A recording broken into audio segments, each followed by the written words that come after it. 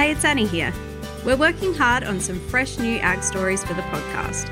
And so while some of you are waiting for your crops to grow over the cooler months, we've got some best of Beyond the Farm Gate episodes to keep you entertained. This is one of them. Enjoy.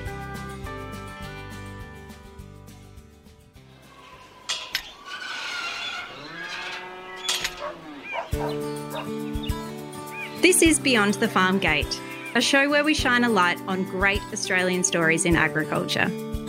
On the show, you'll hear from farmers who've survived challenges like fire, flood and drought, people who run innovative and unique agribusinesses, and those who are balancing work and family in rural Australia. You'll be inspired hearing their stories and pick up some insights along the way. I'm your host, Annie Herbert. Today we're chatting with Catherine Valiscia, a third-generation horticulture farmer and the managing director of both Valiscia Farms and Valiscia Education Group, or VEG. Based in Werribee, South Victoria, Valiscia Farms grows, packs and distributes a premium range of vegetables, while VEG provides training and education services to build the capability of people within the industry. In this episode, you'll hear how Catherine came to be running Valiscia Farms, how the business has evolved since she took over, and why she's passionate about supporting and educating others to build long-term careers in horticulture. Now, you might hear a familiar voice on the podcast today. I'm again joined by my colleague, James Usul. Welcome back, James. It's great to be back, Annie. Let's jump in. Thanks for joining us today, Catherine. I know we've been wanting to get you on for a little while, so it's great to finally have you here. Thanks for having me, Annie and James. I'm looking forward to having a chat with you, so it'll be good. Catherine, can you tell us a bit about your connection to agriculture? Well, it's a generational connection. So my grandfather came from Albania in the 1930s with his two brothers, and they started farming out of the Werribee South area. They initially started doing dairy farming, and then the war broke out and the Puckapunyal Army Base needed vegetables. So this was around the 1940s. So they all started to do horticulture farming. So that was this whole area. They all kind of flipped from lamb and dairy into vegetable growing, and that's really how our family got into it. And then my dad was born with a few other family members, and they all worked on the farm together, the cousins, my dad and his brothers. They grew up working on the farm. They created a business called Valiscia Brothers, which was in the wholesale market. So they all worked together for a little while, and then, as people do, they just wanted to go their own separate ways. So my dad created a business, which was then Valley Valiscia Fresh Produce, which was mainly a wholesale business, but it did focus on packing and growing a little bit. I've worked in that business since I was 19. I'm now 37, and then I took over the business about 5 years ago. So that's my connection to horticulture. It's been a long one, about 100 years. Can you tell us what it was like growing up in the family business? Yeah, so I started as a teenager at 19. There wasn't really any aspirations. I just came and started working as a job, really, because I went to uni. I picked some subjects that I just picked, so I wasn't really tied to anything. And then I started working in the business, and we got an Aldi contract, which was really small then. So I started just doing that pretty much myself, packing the order, driving it in the ute up to the depot, and then I would finish early in the day. And then that grew and grew and grew, and I just kept working in the business. Then my dad split with his business partner, which meant I needed to go to the wholesale markets, which was a night job, which is a really hard job. It's like 24/7 really, because you're either selling or you're organising the stock during the day. And it's a pretty antisocial job also, because I guess even in the industry then myself, there wasn't a lot of young women. And because I was also the boss's daughter, I guess there wasn't really peers within the business. So it was already quite an isolated role as it was, but then the market isolated me from the world as well, when most people were awake and then having to go to bed early, et cetera, et cetera. And that was a really hard industry. It's constant bargaining, and it's quite ruthless. So I just had enough of that, and I just didn't feel like this was where I wanted to be. So I went to uni while I was still working the nights with Dad. And then going to uni kind of gave me a new lease on life, a new way to look at my current position, a new way to look at the industry and all the opportunities that were there for myself, but as a whole. So then fate would have it, Dad wanted to kind of retire, and then with my new lease on life, I took the business over. So I bought that off him. It's gone through eventually about 4 years ago now. So haven't looked back. It's been good. Yeah, great. And whilst we're talking about the farm, can you tell us a bit about what you grow and whereabouts you're based? Yeah, so our main packing facility is out here in Werribee South. So Werribee South is a really intense farming area, 3,000 acres, and we produce 80% of all of Victoria's cauliflowers, 55% of all of Victoria's broccoli, and 33% of all of Victoria's lettuce. So it's quite an intensely farmed, and it has been for a long time. So there are our main three lines, two out here. We do celery, and then in Caldermean we have like some shared growing facilities, and we do kale and spring onions out there. And then we have lots of other grower relationships throughout the country, which is from a risk mitigation point of view, the need for that. Also, it's great to have other people doing some of the work for you. And we supply the supermarkets, so that's really important to make sure that we have got a constant, stable supply. So that's pretty much the model there. You spoke before about you bought the business from your father. Did you have any challenges with that whole succession? I know that it can be sort of quite an interesting process at the best of times. There wasn't any challenges because it wasn't a planned succession, which I know sounds like jarring, but there was only two people that had to work it out. So Dad, who owned the business, my parents are separated, and so stuff had happened already there, and my sister wasn't in the business. So it was between two people, which made it obviously a lot easier. Much to the disgust of everyone else once it got done. But yeah, it was done then. So no one could do anything. But that's what made it pretty easy. And Dad wanted to move on. There wasn't a lot of options either. Our businesses, particularly, I'm trying to change that a little bit now, and I think a lot of businesses are, but our businesses are very much about the person, because unless you've got a trademark product or something unique, what are you really selling? You're only selling relationships. And unless there's contracts with those relationships, which our industry really isn't around, you're not selling anything other than goodwill. So you can have a very successful business on paper or unsuccessful business. It doesn't really matter. People have to then trust that if they were to buy that business, that all of those suppliers and customers would stay based on nothing other than relationships, which is now disintegrated in the sale. So they're hard businesses to sell really to outside. So I guess it was just that. It was timing. I guess if you've worked in something the whole time too, if he thought I was capable of it and that we would do the right thing. So I guess it was the easiest sale because he gets to kind of have the pride of that now still going on. He gets to claim that, he taught me everything I know. So that in itself is priceless. You can't put a price on bragging rights. That would be the most important part to my father now, so I'd say. The sale, now he just gets to say, I taught her everything she knows. From when your father was running the business to you running it now, what's been the biggest change? I think in the industry, and this is not just horticulture, it's in the world, customers are intolerant. So relationship, I think, is becoming less and less, and people are just so outcome focused. So even if people like you, we're all under so much pressure that relationship means a lot less now. And everyone's performing at a high rate. Your relationship now, or the thing that people like you, doesn't lift you up. It'll keep you there and people will still keep working with you because of that. But if you're not hitting your KPIs or your outcomes for a customer, regardless of how much they like you, it doesn't matter. Relationship does matter. It holds it on, but it won't keep you in the game if you're not doing the other things. And I think that's different to what it would be.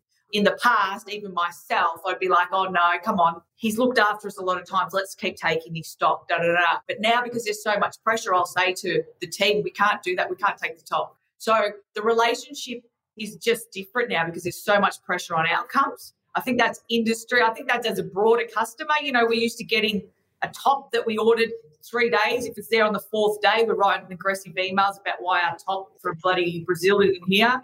That's just us as a society. We're very non-tolerant.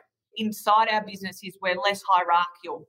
I want to go back a couple of steps and just picking up on something you said around your dad says, I taught her everything she knows.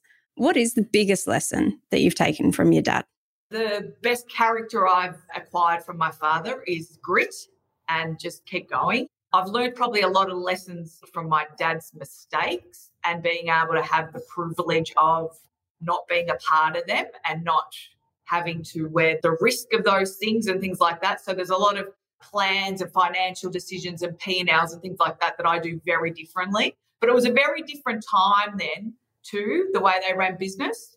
And in fairness to the other gift that the Volitia name has given me is the ability to network. I've always been treated very nicely, deservedly or not. I've always been supported at things and stuff like that. So there's been some benefits. And now you're surrounded by your own team. What do you hope to pass on to them in turn? Opportunity to give them the capacity to reach their full potential.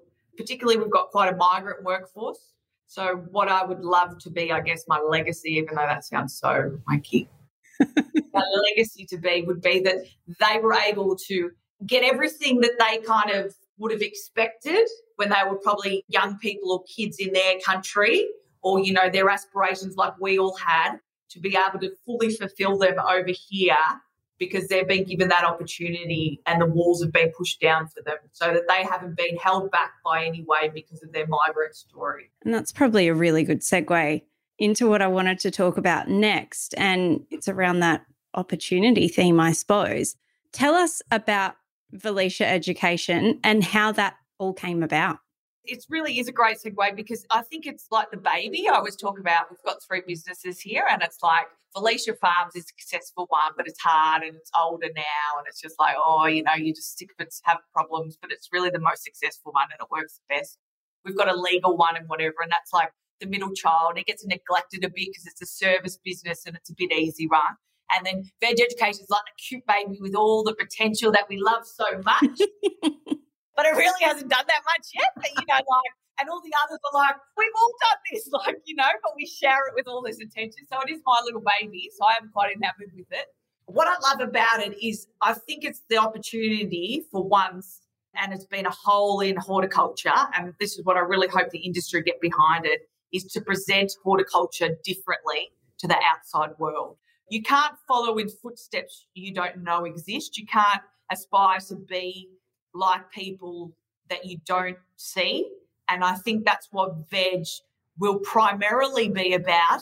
Of course, there will be the real grit and the ability of the education and the courses. But what it will do also, if the track is right and what my vision for it is right, is to create a more authentic but exciting view of the people in horticulture, the opportunities in horticulture, the careers in horticulture, instead of what probably is the more common view on agriculture in general. So it's not a marketing tool, but I think that's where it may potentially have its greatest benefit for industry over on top of the courses. I understand that there was a bit of a catalyst that happened for you to go and create Veg. Yep. And it was a very simple, unglamorous catalyst, unlike that profound spiel that I've just given there. It was just nitty-gritty. I took over the business. There was some inherent issues that everyone's got in their businesses, some safety issues, some things that you know you need to address, you don't really know how to address. So we had a few different things. The shed was getting a bit old, a bit run down. There was a few issues and there wasn't the cash flow there. There wasn't the money. I've obviously just taken over a business, But I knew there was definitely an issue with traffic management. And in my head, that issue just kept getting bigger and bigger and bigger and bigger. And like a true leader, I just ignored it. And like the fearless leader I am. And what happened is we had a tiny other incident that was unrelated to traffic management. And I had Neil Salvador, who's now my business partner in Veg Education, who's an employment and safety lawyer, who I was recommended to by a few people to come out and help me with this incident. And we started talking about all the different things. And I started talking about, the issues and fears and blah, blah, blah, blah. And he said, why don't we get WorkSafe out to come and help us through this traffic management issue? And I thought he was crazy. Like, invite WorkSafe in, you lock the gates and you hide. And the call goes around that WorkSafe have driven into Werribee South. Like, what are you talking about? We're going to let him in. Anyway, he said, no, let him in. So we rang up WorkSafe. They came out, and Les Cameron, who works for WorkSafe, who's a bit of a local legend down here, he comes in and we address the issue of someone hurt their finger. And then I talked to him about the traffic management, and he's like helping me with it. And then in my head, I'm like, I'm not really open to what he's going to help me with, because I thought, I can't afford it. He's going to tell me something, ridiculous. And he goes and gets some witches' hats out of the cupboard and he puts them around the shed. And he goes, you just have to put one here and one here, one here. And then that's pretty good. And I'm like, what? And he's like, yeah, that's pretty good now. And then I was like, people just don't know this. People just don't have solutions for things. People are just so scared. We're not empowered. I wasn't a bad person. Thankfully, nothing happened. But if something had happened, it wasn't because I didn't care about my workers or I didn't have solutions readily available, didn't have support. So that's how veg education came about. We were going to do it really simple. Me and Neil were just going to do go around and do talks. And then COVID hit, and then we thought, let's not make it simple. Let's make it really complicated and let's become an RTO. So now we're an RTO. Now we focus on safety courses, and we do primary school courses and high school courses, and we do people, middle management and leadership courses, which we run here as well, but also courses that are able to upskill people who have got skills from other industries to be able to understand the nature of horticulture. So it's like a bridging course. I think that will be probably something we'll look into. And then obviously just using veg again as a way to talk to consumers directly. So through the school courses is a way to talk to consumers directly about horticulture and fresh produce. So you kind of kill two birds with one stone. You start to indoctrinate people too early on to start thinking about it. So a bit cult-like. That's really the excitement. And then there's overseas. Obviously we've got some big businesses now reaching overseas that want to grow into the Asian countries. So then you've got to have training over there. We've also got a worker shortage, so bringing people over and training them. And not just for the jobs on farm, which is really a huge issue, and that can't be solved through education per se.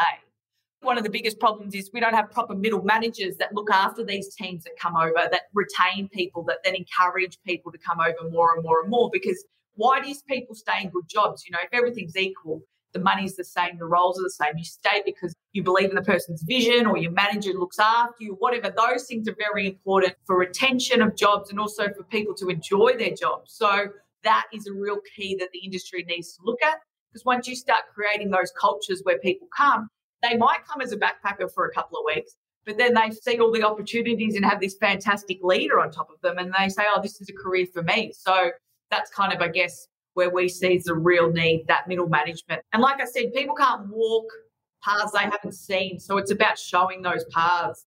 And when we talk about indoctrinating the next generation to want to work in horticulture, what would you say to someone at school or in one of these school groups? What's your sales pitch to them to come and join the industry? COVID's shown it's the most resilient. So everything really can be closed down except for food production. And when we're talking about food production, it's not a processed food. It's a real food that is a necessity to survive. So you've got job security. It's growing. There's conversations now that how many people won't have food in years to come, which is horrific, and which is obviously poor management, not the lack of ability to grow food. But the fact that that is the growth, that's going to be where all the focus is on everything else. The other opportunities, it's a bit of an untapped market. It's a bit of a wild west. There's so much opportunity here, but there's not a lot of highly skilled people.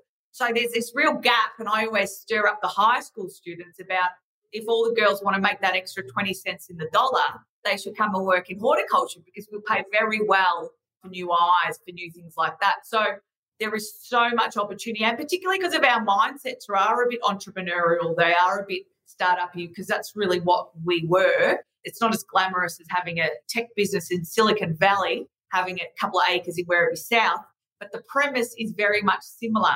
You buy something, you don't know the outcomes, you take a risk, you build on it, and then you grow it. So that is a startup or an entrepreneur by anyone's standard. So that mindset also means that when people come in here with not necessarily skills for this industry, what we do is we give people lots of chances to build those skills and to drive. And there is no ceiling if you've got a bit of creative thinking. And I think that's what we lack in this industry, creative thinking. And that's what I've kind of seen. An education business doesn't seem to make any sense on a horticulture business.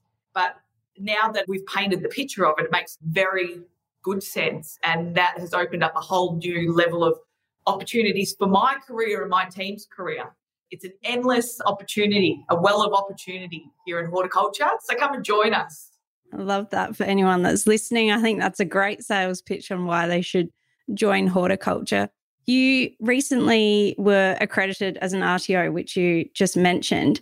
What does that mean for what's next on the horizon for veg? Well, that means that we can obviously do accredited training. We will keep applying to scope. We're working with industry now to work out what is really needed. So what we then can apply to scope is diplomas, advanced diplomas. So I do some work with Melbourne Uni, and we do work with RMIT.